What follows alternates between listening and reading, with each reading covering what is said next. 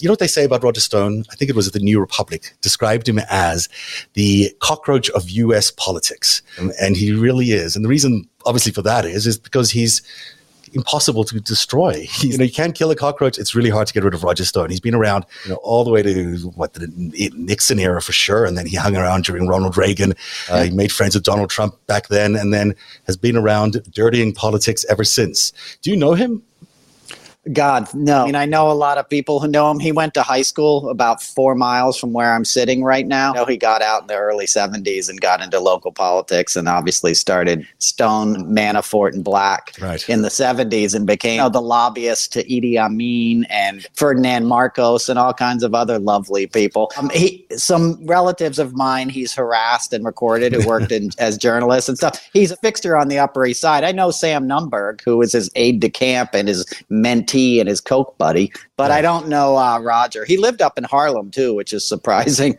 He would live in Harlem. Interesting. That's where his apartment was. Interesting. We're going to learn a lot about him today, and we're joined by Joe Dempsey. Joe is one of our Twitter followers and a brilliant researcher. Everyone should follow Joe's Twitter feed. What is your handle, Joe?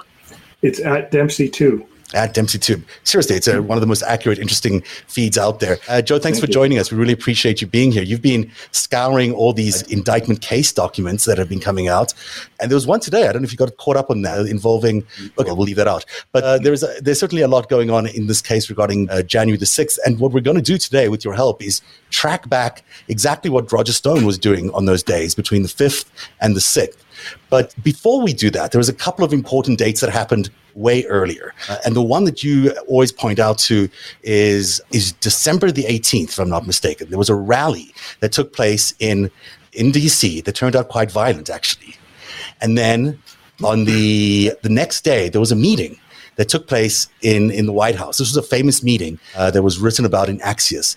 Tell us a little bit about what happened in that meeting. A lot happened in that meeting. December 18th. Thanks for having me, Zev. I appreciate it. Great to have you. On December 18th, there was a meeting with a number of people in the White House. There was Michael Flynn was there, Sidney Powell were there. A lot of people were arguing to Trump. I remember distinctly Mike Flynn saying, we need fighters, we need fighters. Mm-hmm. On the phone was Rudy Giuliani. There was just a lot of people trying to convince Trump that they needed fighters. Sidney Powell was in that meeting, and if I recall correctly, she was asking for access to voting machines for some reason. So December 18th was a pretty pivotal time, I would say, in the White House. And it's at that meeting that they came up with this initial draft of this idea that they were going to do the martial law idea. It had been floated around before, but certainly it was at this meeting where they got some sort of consensus around this idea that on January the 6th, they began to think about that date as a possible date to try and do this insurrection and also institute martial law, which would allow them to then have these recounts of the elections in various states. Now, the way I see it, the breakdown has always been like this. Roger Stone has been the guy who raised the militia, and we can see that through his association with the Proud Boys and also the Oath Keepers. Alex Jones was the guy in charge of the propaganda, the Ministry of Propaganda, if you will. Over months, he was inciting people to do exactly what they did on January the 6th, and especially on his channel InfoWars, and there's a lot of his disciples that were involved in the event. And then Michael Flynn, who we know is a disgraced general who has gone completely bonkers. He's been recruiting people using the QAnon platform. So those were the three main people who were building the narrative and inciting people to get to January the 6th. And then, of course, Rudy Giuliani and Sidney Powell were raising all those court cases, and all the recounts and all these challenges to the votes, all of which was really about setting the lie that we now are still facing today, because it obviously did take that Donald Trump won the election in November and not Joe Biden. So I think that anyone disagree with that? I don't know. That's my opinion. That's an opinion. I don't have any details around whether these guys did. Well, we have some details, but we don't have absolute confirmation because there's no indictments. There's nothing out there that's suggesting that Roger Stone was involved in doing all of this. And yet, I think today we'll be able to prove that he certainly was in the room while it was happening, before and after while it was happening, and he had associations with each of both the Oath Keepers and the Proud Boys. I think, too, Zev, it's important to understand that there was actually White House counsel in that meeting on December 18th as well. So it'd be interesting to maybe have some conversations with those people who were there. It would be interesting to see. Absolutely. That's also when Bill Barr announced his resignation, I believe, is right around the time of this meeting. So Bill Barr got word of this and was like, yo, I'm out of here before y'all try this. Exactly, because it's so crazy. And that's why he left a few weeks earlier than he should. And the Stop the Steal event was announced on December 19th. Right. It was the day after the meeting. Right. Interesting. Now, originally, the first time we actually heard the Stop the Steal idea, the first time Roger Stone began to throw this around was September 10th. As early as September 10th, he went on Alex Jones's InfoWar, and he began telling people then that this was where they were heading, or at least hinting that that's where they were heading. There are two big cases that are developing in the Department of Justice. There's a conspiracy case against the Oath Keepers and a conspiracy case against the Proud Boys. It seems to me that both of these are going to lead up to perhaps Roger Stone, because we can identify now that Roger Stone had involvement with both the Oath Keepers and the Proud Boys. And not only can we identify it because we have information, we can identify it because there's plenty of video to go around to show us that. Let's go to January the 5th. January 5th is a good place to start. And this is when Roger Stone, still staying at the Willard Hotel. That's where he was staying, just next to the White House, the Intercontinental over there. And he is at the Supreme Court. He does this big speech on the Supreme Court. And then while he's there, he's being secured by the Proud Boys and the Oath Keepers. They've been doing this with him for a while. They've been providing security for him and other members of Congress. And I am getting to this. Here we go. Oh, give me a second while I just set this up. But if you want to jump in here with anything, please do, and then I'll be there in a second. Well, I think you bring back a lot of memories with the Willard Hotel. That's basically, it's almost like staying at the White House. And I wonder who else was staying there. The MyPillow guy, I believe, was involved with this, in this meeting at the White House. I think that's where he walked in with a piece of paper that said martial law on it, that the photographers were able to zoom in on. Right. I think you're right. Yeah, absolutely. Right. So you got these meetings at the White House, and then you have these ancillary meetings at the Willard Hotel, at Trump's hotel and his private suite and stuff. So it would be interesting how these guys were like coordinating their stories before they were going to present it to the boss. Because those would be the guys that were meeting with the Proud Boys, even though one of them did get a tour of the White House one of those Saturday mornings in December. Now, it was Roger and these other guys that were probably sitting around with the Proud Boys at the Old Ebbitt Grill at the bar at night or wherever it is. All these places are right there next to the White House, and downloading what the action plan would be. I think so. There were 50 people staying there that were part of this entourage. So it certainly gives you an idea of how that was ground zero for them. Right. And it's not cheap to stay there. That's the other point. Somebody was funding this stuff. If you're staying in the Willard Hotel, like, you got some bucks. So you're talking. I actually did a search on this yesterday, and I think it was like $400 a night to stay there. Because it's around the corner from the White House. You could basically walk to the White House. It's essentially is the White House in terms of the security perimeter. So let's go back to January the 5th, and we're going to take a look at some tape this is tape from the New York Times. They were able to identify many of these Oath Keepers, both helping with security on a golf cart that Roger Stone was driving around, but then also finding the same faces on January the 6th. So here's some of this tape as we look at it.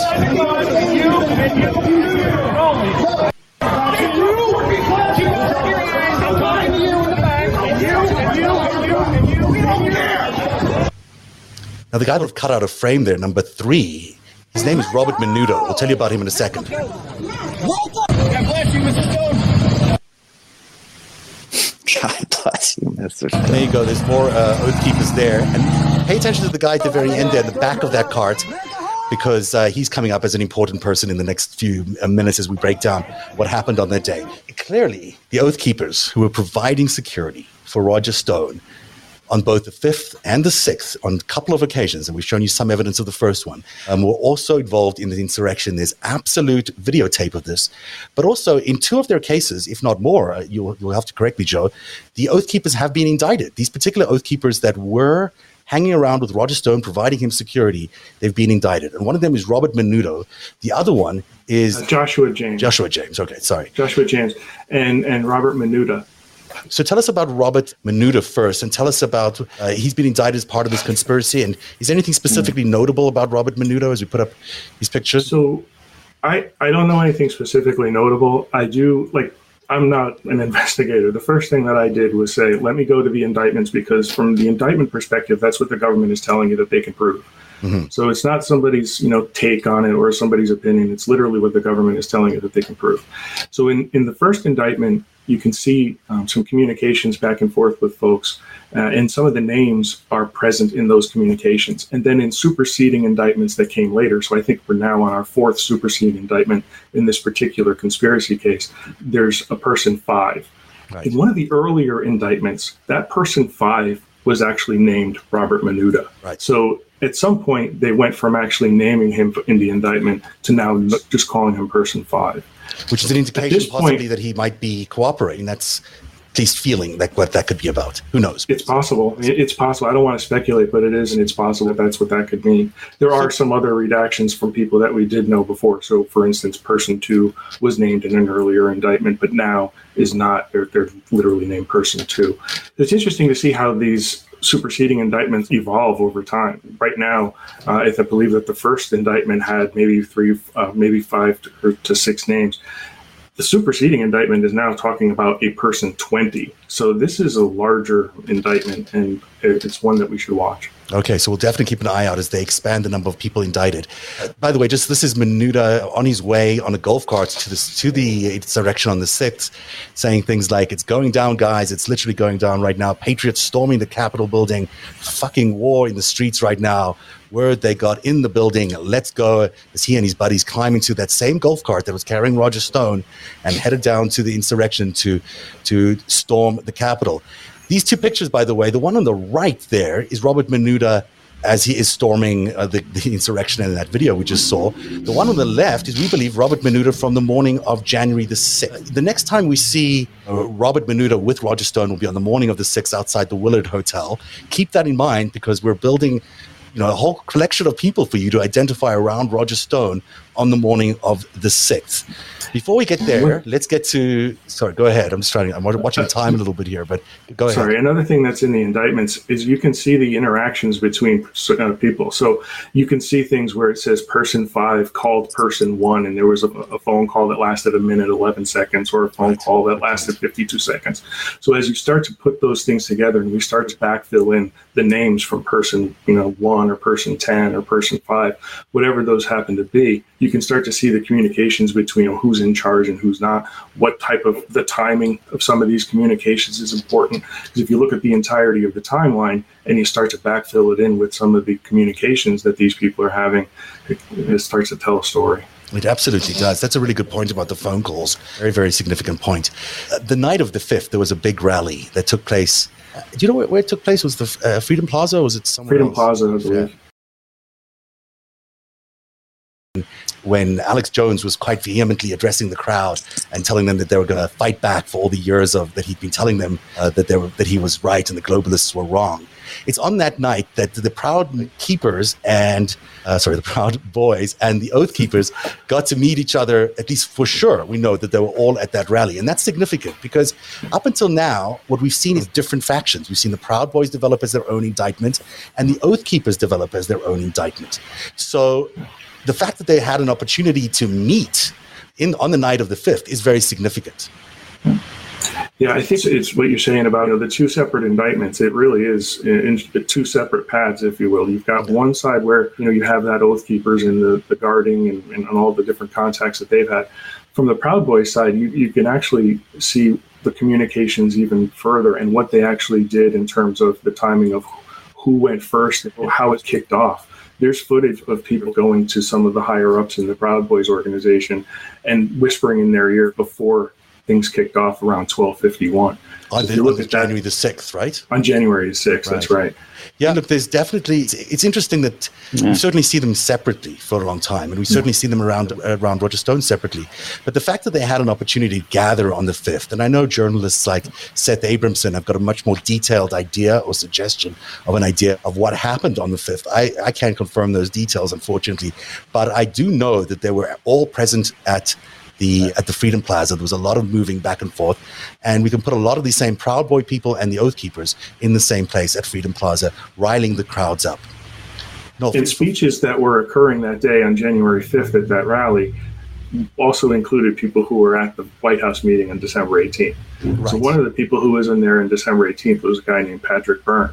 And in that meeting, according to Axios, he also gave a speech the night before on January 5th. And what have you described him as, a Butina enthusiast? Is that? Yeah. I call him a Maria Butina enthusiast. Yes, because if you look at Volume 5, the Senate report of Volume 5, he's named in there along with Maria Butina. There's some interesting reading in that. So, no, I know there's a lot of information here, but if you're going to jump in and just freewheel any of that, it's interesting. It's just so fascinating. You threw me off with Maria Butina. I had an ex who looked just like her, so it freaks me out every time I see her.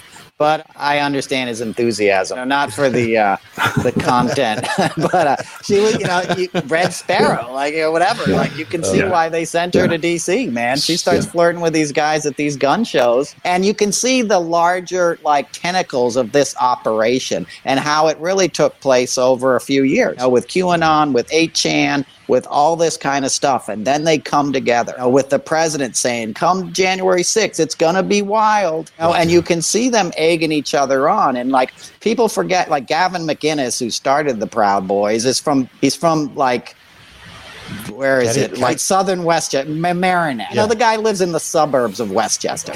They're feeding this toxic masculinity. They have the T-shirts, we fight, we F, and we something else. So that video you showed shows that frat boy thing, that they were ginning up, and that stuff feeds on itself. These guys think they were heroes. They think they were patriots. And by having that meeting at the White House and then having people like Roger Stone and Mike Flynn, who was a general. So these guys feel like they're taking their orders. These guys that have this military cosplay baked into their whole thing there with their buddies now feel like they're taking orders. And that goes a long way to show why they did what they did on January 6th, because they thought they were doing the right thing.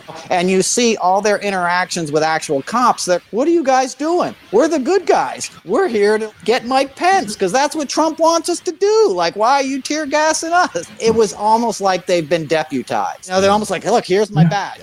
I'll just say, when I worked on both Barack Obama's inaugurations, and they gave me this little pin. The Secret Service gave me the pin. Yeah. And once I had that pin, I was walking around because I could get through any door. It was like the inner sanctum. And I felt like I could arrest people with that pin. But the point, and they would laugh at me, the Secret Service guys. I'm like, what does this get me? They're like, nothing, dude. But my point is, when you feel like you've been deputized, when you feel like you're acting in an official capacity, it has a very strong effect, like an intoxicating effect on your ego. These when guys you're were there wearing lanyards that said VIP, and VIP.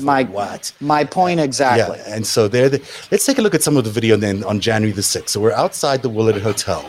Throughout the entire investigation, Roger Stone has insisted that he spent his entire time in the room on January the 6th at the Willard, that he never left the grounds of the Willard. That may in fact be true because he only stood outside the Willard. And let's take a look at some of what happened that day. This is the full 8-minute video, which few people have seen, but there he is outside. A lot of these people surrounding him are in fact Oath Keepers, the ones wearing, I guess they're called them gaiters, or these things that they have on top of their mouths. They're called gaiters. Like that guy right behind him there, who you'll see in a second, is one of the Oath Keepers. He's in a flannel shirt, I guess, and the cap. And this whole crowd around him is all Oath Keepers. Even though they don't all look like they're Oath Keepers, they are Oath Keepers. Later on in this video, we also see Rudy Giuliani exiting the same hotel. And so Rudy was staying at that hotel too. Appreciate you. It's interesting. Conversation between Rudy and Roger would have happened that day. Go ahead. It's interesting to see because people are taking selfies, right? They're trying to get their picture taken with Roger Stone, and that's great. Somebody said to come back and say, hey, can I get a picture? Because I had my mask on in the first one, and I would like one without my mask on. So then the camera kind of turns, and just as the camera turns, you can actually see Rudy going into and being escorted into a black SUV. Yeah, so I don't know if he was staying there or if he was staying at the Trump Hotel, but he was at the Willard in the morning. I think he was staying there. Wouldn't be surprised me. There's a lot of people. 50 people is what we understand stayed at that hotel before. I'll go full screen as well on this because it might be more easy to identify for people. It shouldn't restart, but it might. There you go. So there are people taking lots of pictures. When you see Rudy, let us know because it's interesting to see as they step out. So again, looking for the people wearing the flannel shirt, the cap, the gaiters. Those are all people who are believed to be Oath Keepers, and we can identify one or two of them, and we'll do so in a second. But the point is that certainly that morning, the Proud Boys and the Oath Keepers were at least suspected of being at the Willard. Certainly the Oath Keepers were all there, as were many of the officials, including Rudy Giuliani and Roger Stone. This glad handing goes on for a while, so I'll just show you quickly. Can I say something? Yeah, of course. Please. This shows how much celebrity was a part of the whole Trumpism thing. These people like, can I get a selfie with Roger Stone? What do they think? They're like, it's an honor to meet you. What's an honor about meeting him? What has he done good in his life? The guy has been a reprobate since the 70s. He defended America's enemy. He helped dictators get lobbying support in Washington, D.C. He's as much a part of dark money and the bad side of democracy and imperialism as you're ever going to get in this lifetime. But these people have seen him on Alex Jones. They know Trump talks about him. And half of these guys are here just because there he is right now. Good point. Sorry, go ahead. No, it's like a WrestleMania thing. They're coming because they get a selfie. They get access. Meet your favorite star. Come on down Saturday and you'll get a selfie with Roger Stone. It's just insane. And also, we just actually got a glimpse of Robert Munuda a few seconds ago. I'm sure we'll see him again. Remember the guy we had it on January the 6th hurling all those abuses at the police at the insurrection? We just saw him a second ago. So I think when they turn the camera to the left, you'll see him again. And then if you look at the little behind there, can you see that woman with the blonde hair? That just behind there, can you see her? She is the Manhattan Madam. And she is a very key figure in the entire Roger Stone story on the 6th, because she was the person who he spent the whole day with inside the Willard Hotel. And we'll tell you how we know that in just a second. But it's not really thought about. Behind her or next to her, you see there's a tall guy with a beard. You can't really see him because it's kind of a little obscured. But right at the back there by the doors, a tall guy with a beard. Keep him in mind because he is a New York police cop, and we will show you how he relates to both the Manhattan Madam, who's a felon, and the New York police cop and Roger Stone. They form a big part of the narrative around what Roger Stone was doing that day. I don't know if very much is going to happen in the rest of this video, so I'll pull us back on camera here, but give you maybe one last chance to see. Those are the Oath Keepers on the left. There's the Madam. And then next to the Madam is the cop, right behind her to the right there. All right, I think that's the end of the video. It's interesting stuff. Yeah, and what's also interesting is that cop that you just said there, he actually pulled something up to his ear at some point, and it's not a telephone. It looks like it has an antenna on it. Yeah. In fact, I noticed a lot of them had walkie-talkies. The Rob Menudo had a walkie-talkie in his vest, and so did the cop. Which, again, I think is important going back to the indictments. If there's communication, what devices were they using to communicate? Exactly. Do you know them? I don't know why I'm asking you if you know the Manhattan Madam, but I'm curious about it. He's asked me that before, Joe. Okay. Right. He knows I don't know her. I know some people. You know everybody. I know some people who worked with her. I know those. I know some escorts. I know some high-class escorts just because of the area of New York City I lived in and the sort of business I was in and stuff. Yeah. I know some that changed their ways.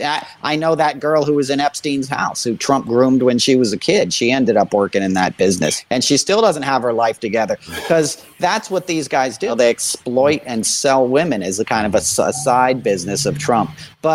And NYPD was around for a lot of that stuff, too. So it doesn't surprise me that they're down there. Giuliani and Bernie Kerik, that's about as corrupted law enforcement duo as this country's ever seen. And all these men are still walking free. Back to the earlier point about, I don't want to get back into Merrick Garland, but what better time to really figure out what's going on here for the country, And too, one other thing that's important is, remember when Ghislaine Maxwell got arrested? Audrey Strauss was right there pointing her finger at a poster. I don't understand why the DOJ can't do something like that. A lot of this information, I think the difference between, what's in the indictments is publicly available, but that's not announced publicly. So you have to look for it and you have to go and search it out. As opposed to, I don't understand why somebody can't go on television and say something. I wonder if Ghislaine Maxwell is going to come up at dinner with the Queen tonight. That's I know. So let's get back to Kristin Davis here, because she's the Manhattan Madam, and her buddy Sal Greco. There's a photo of them. There's a close-up of him from that video we just saw. She's also well known for, I think, helping Eliot Spitzer end his political career, if I'm not mistaken. That's who she is. There's a story I want to tell you so bad that involves the Willard Hotel and all of that stuff, but I'll save it for another day. Are you sure? Man, you just came so close to one of the biggest kind of DC secrets that I got from somebody who knew, who was in a position to know, and it involved the Secret Service, a former and you're not president. Tell us? I can't. It's too. It's one of the craziest stories I've ever heard, and it has real world repercussions that involved Eliot Spitzer and that hotel and another administration. And it was insane. She is part of that story somehow. Exactly know what she did around that story, but there you go.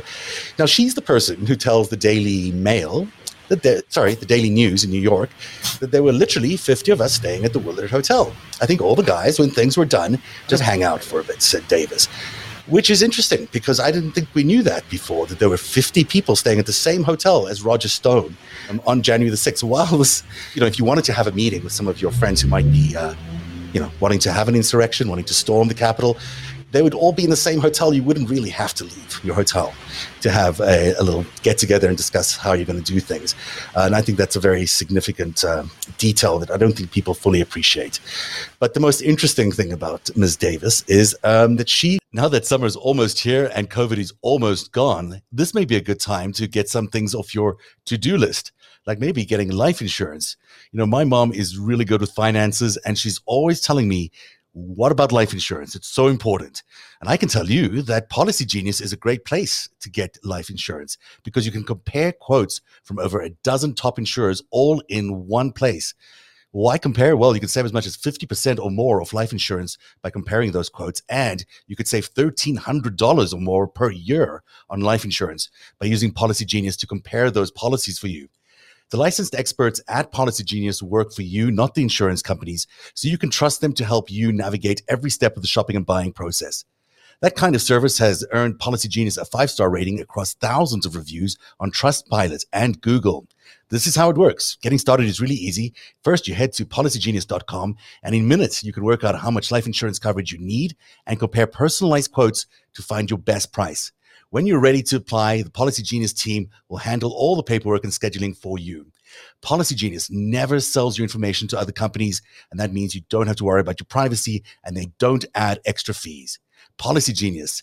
Head to policygenius.com to get started right now. Policy Genius. When it comes to insurance, it's nice to get it right.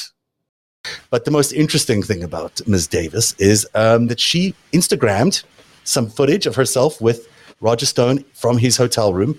Mostly, I believe, is some sort of cover, but it's damn good video. So here's Kristin Davis live from the Roger Stone suite at the Willard Hotel. Here we are in Roger Stone's suite, watching the situation on the Capitol unfold. We are safe and sound. That's your opinion? Because there was this story. You mean that's just has to stop? That's your opinion? There was a story that said that the the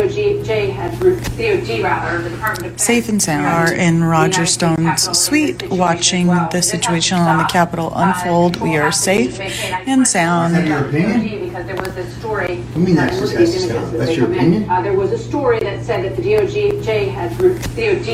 Department of Safe and sound. Just safe and sound. I don't know. It's mind-boggling. I'm noticing the open beer bottle. I'm thinking about, how does Roger Stone have a suite at the Willard Hotel when he was begging his followers for money for his legal defense? The guy had just gotten pardoned. Like, he said he couldn't afford any of his places after the legal case. Like, again, the Willard Hotel is not your Marriott downtown kind of thing. That is basically, if you're a relative of somebody in the administration, you're staying there, like a relative of the president and stuff. Yeah. The amount of security and the amount of expense and officialdom, for lack of a better word, surrounding that historic hotel is mind-boggling. So to give 50 rooms, even at a discounted rate, it's right. A lot of money. Which is like half the hotel, if not more. Yeah. It's not that big a hotel. It's an exclusive hotel. So this was an official operation. And Roger Stone is insane. He's a grifter. He's literally out of his mind. Like, he's as crazy as can be. He's as drug-addled as the guy he works for. Like, I know Sam Nunberg. They were cokeheads together. He and Roger and Sam are the guys that came up with the build the wall thing. And that was in a coke-fueled session when Trump was forgetting to be racist at his early rallies. Like, he was just forgetting to rail against, like, immigration and the Mexicans. So they're like, let's give him a talking point so he remembers. Right. And that's where build a wall came from. Like, those guys snorting. Words become chants and messages so easily. So build the wall. Stop this. Exactly. No, they're marketers. Right. That's what I'm saying. It's interesting, you talk about being, using drugs. The Proud Boys describe themselves as being very pro-drug, and this is their own description. So certainly he's surrounding himself with people in terms of protection and security that also are involved in the world of narcotics. I'm not sure that is quite the message the Republican Party think that they're sending out, but that's what's happening inside the ranks of the Proud Boys. And so there's the madam in their hotel room, and she was staying there with the New York Police Department, Sal Greco, which we identified earlier. And Mr. Greco has been involved in all sorts of things, including with Bernie Kerik. And I don't know what he was doing there. He wasn't there as an official capacity on the 6th. But remember earlier on, I asked you to pay attention to the guy at the back of the golf cart on the day of the 5th. Well, guess who that is? That is Mr. Greco. So certainly he may not have been an official security guard. I don't know how you get anointed that, but he was acting like a security guard while still being a member of the New York Police Department for Roger Stone during a weekend in which included an insurrection. I'll put that in wherever and smoke it, because that's pretty wild. And that's Trump's MO. Keith Schiller, all these guys were NYPD. Keith was on the job when he started working for Trump, and then he was retired NYPD. That's part of this thing. Giuliani, Roger Stone, Trump. You hire an ex-rock bands. I know this because I worked with rock bands. You hire an ex-cop or a cop who's moonlighting as your security, you're not getting busted for drugs. You're not getting busted for drinking. You're not getting busted for drunk driving. You're not getting busted for bringing girls back to your hotel and you don't want your wife to see or whatever. Mm-hmm. It gives you an official air of impunity. It makes you above the law because you've bent the law to your will. So a guy like Roger Stone would certainly have NYPD as his protection, especially if he knew what was going to go down that day. Right? Because if they knew there was going to be this big operation, you got a guy who can pull out a badge, because all those guys still carry their badges, and other cops will let them pass when you show your badge. So these guys are smart. And Roger Stone knows if it gets ugly and messy, he's got a guy there who can flash a badge and get him back to the Willard when the S starts to hit the fan on the mall or wherever he was. And who owns these golf carts? Because these are the same golf carts the Oath Keepers, swerving like crazy around police officers, drove to the Capitol insurrection at 2:30 on the afternoon, wanting to join in the insurrection, apparently endangering people's lives. So I'm not sure if they're Rogers or they're hotels, but it certainly might have been rented out to him for that period.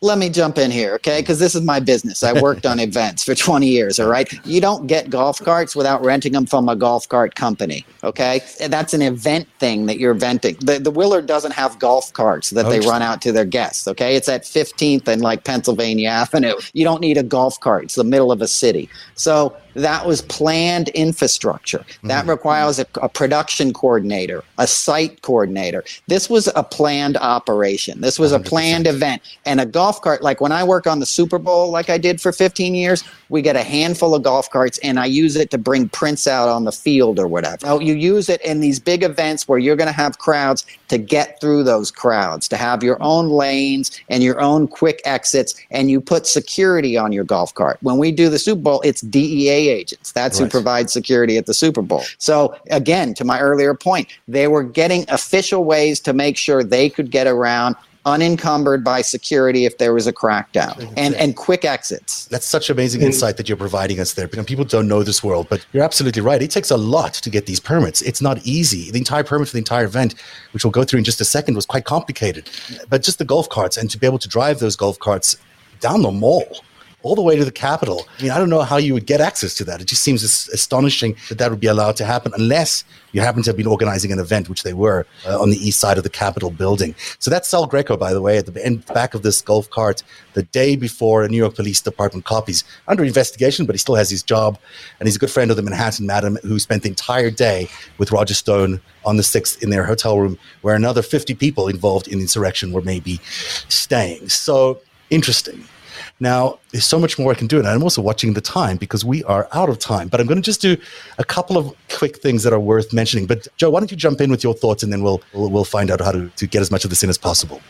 Yeah, I think interesting what Noel's saying about the production event and how much planning goes into it. And the golf carts were available. The picture that you're showing right now is from January 5th. Those same golf carts were there for January 6th. So somebody had to plan and rent those for a number of days. They weren't just laying around. I don't know if there's a golf course around that area. There's no golf course. I worked on the Kennedy Center Honors. Okay, I started my career in D.C. I lived down there. That's where I started in TV in 1993. I've done presidential inaugurations. I've done the Christmas tree lightings at the White House. I've done all that shit. You need to do a lot of planning to get a golf cart delivered to you in D.C. And you need to coordinate with, okay, Roger Stone's going to need one. Mike Flynn's going to need one.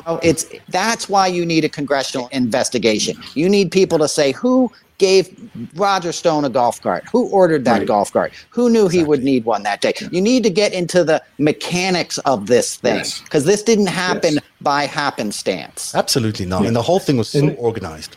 Go ahead, Joe. And the indictments are only telling us so much. They're not telling us that information. They're not telling us who got the permits for January 6th. And we know who got the permits. They're, again, publicly available. Same thing for the 5th. I think if you look at some of the golf carts, one of the golf carts in the front had a number on it and a piece of paper, and the paper said something like 80% provided by 80%. And if you look at what happened on the speakers from January 5th, one of the speakers from that production was from this group 80%. Oh, so I don't know if there's that tie into the golf carts. It's all but I'll tell you one thing. The organization that got the permits on that day were basically this organization called Women for Trump. And they were an interesting organization because they have a lot of members in Women for Trump were actually part of the Trump campaign. In fact, here's a little chart of all the people who were involved in getting that permit that day. It involves people like, what's the name here? I'm just looking for Maggie Mulvaney, who's Nick Mulvaney's daughter, I believe. And I guess the Carolyn Wren, who is the assistant to Donald Trump's girlfriend, Donald Trump Jr.'s girlfriend from Fox News. His name escapes me right now, but you guys will know him. And also the former Trump campaign director of finance is part of this group. So they were the ones who got the permit for January 6th. But the most interesting thing about that day and about the organization Women for Trump, and I'm just going to try to find it for us here, is that it is partly run by Roger Stone's ex-wife, Ann Stone. So she is a part, I guess, I don't say owner because she just runs the thing, with Amy Kramer, who's the Women for Trump president, a former Tea Partier. The two of them actually run the Women for Trump. So let me just pull up the money and how it flows here because I am trying to find it while I'm talking, so I apologize for stumbling a little bit. But there's Ann Stone. Ann Stone. There she is, a picture of her. This is the previous wife, not the current swinging wife that he has as wife. And the money into Women for Trump essentially came out of Preserve America PAC, which is a Sheldon Adelson thing. It flowed into the 2020 campaign. $2.7 million was paid to the organization towards the end of the Trump campaign, and basically some of that was paid to set up the Stop the Steal event. So that's how the Stop the Steal event got funded. But it's interesting that there again is Roger Stone's kin. It just doesn't stop. It doesn't stop. Another connection with Roger Stone. In fact, the more you look at the events of January the 6th, Roger Stone is in the middle of all of that. He's connected to Donald Trump, obviously. He's connected to Women for Trump through Ann Stone. He's connected to InfoWars because he was an InfoWars contributor for a long time and knows Alex Jones really well. We just showed you how he's connected to the Oath Keepers and the Proud Boys. And also, interestingly, when you do a big search and big analysis around Q, the one word that comes out the most when you do a social media analysis around Q is the word Roger. So every single of the main components of January the 6th, the people who came together to overthrow the government of the United States, are somehow connected to Roger Stone. And as of today, there's no indictments, there's no investigation into any of this regarding Roger Stone in particular that we know of. That we know of. Right. Yeah, that we know of. Can I make one more point and I'll shut up for the show? Please. Also, in concerning that Roger Stone, it was Roger Stone who had the guy who the internet guy that he then gave to the 8chan guys, the dudes that hosted the whole QAnon conspiracy. And this guy had the power to elevate a site. He could take any tweet, anybody's Twitter handle, and make it the most popular Twitter handle on Twitter. That was Roger Stone's guy. He gave him to this Ron dude, whose father and son that were running the 8chan site over in the Philippines. Roger Stone gave him this guy, and that's what gave QAnon such a big platform. Let's not forget WikiLeaks. Let's not forget that he was also WikiLeaks. The contact to WikiLeaks was Roger Stone. He's not just an accidental player in any of the Trump presidency. He's an active participant, if not the key organizer of so much of the events. Yeah, of the last 30 years, if you really want to look at it. But certainly in terms of Trumpism, that's what I said. From build the wall to stop the steal. That's all Roger Stone. That's what he does. Now, he's the man in the shadows, except this time he's a Batman villain and he doesn't want to be in the shadows. He wants to be dancing with his Nixon tattoo on his back and hanging out with the Manhattan Madam in his suite. And that's why he was pardoned.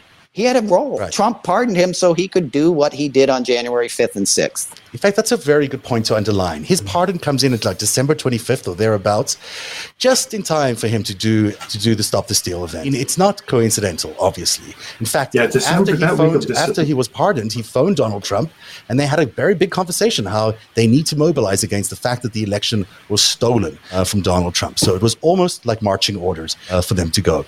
Hey, speaking of having to go, we have taken everyone's time for way too long this evening.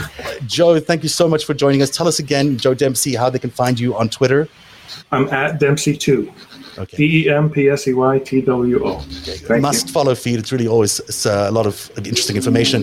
Noel Casler can be found on the Noel Casler podcast, available wherever you get your podcast. And it's also a must listen to. Really, really great stuff from Noel. It drops what day of the week? It drops on Monday. And folks can check out the Narrative podcast. If you weren't watching this or you found it interesting, tell your friends about it. Actually, we discussed a lot tonight. Listen to it again. Good point. Yeah, please, if you actually, I always forget to say this, but for those viewers who like the show but also watch the podcast or listen to the podcast, there's an audio feed and a video podcast, please go to your podcast player and subscribe and download those things, because that really helps in the numbers that we get. So we'll appreciate all of that. We appreciate your viewing tonight, as we always do on Narrative. We'll be back on Friday with the after show. Thanks for watching Countdown Tuesdays. Good night, everybody.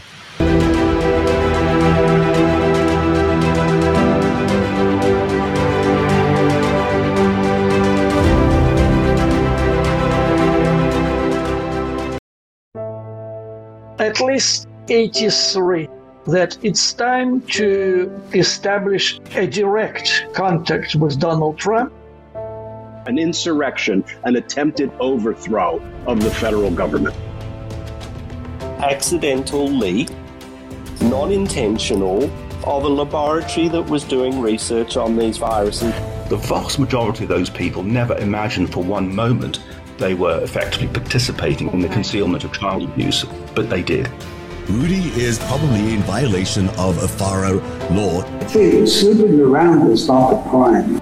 He made sure these girls were underage.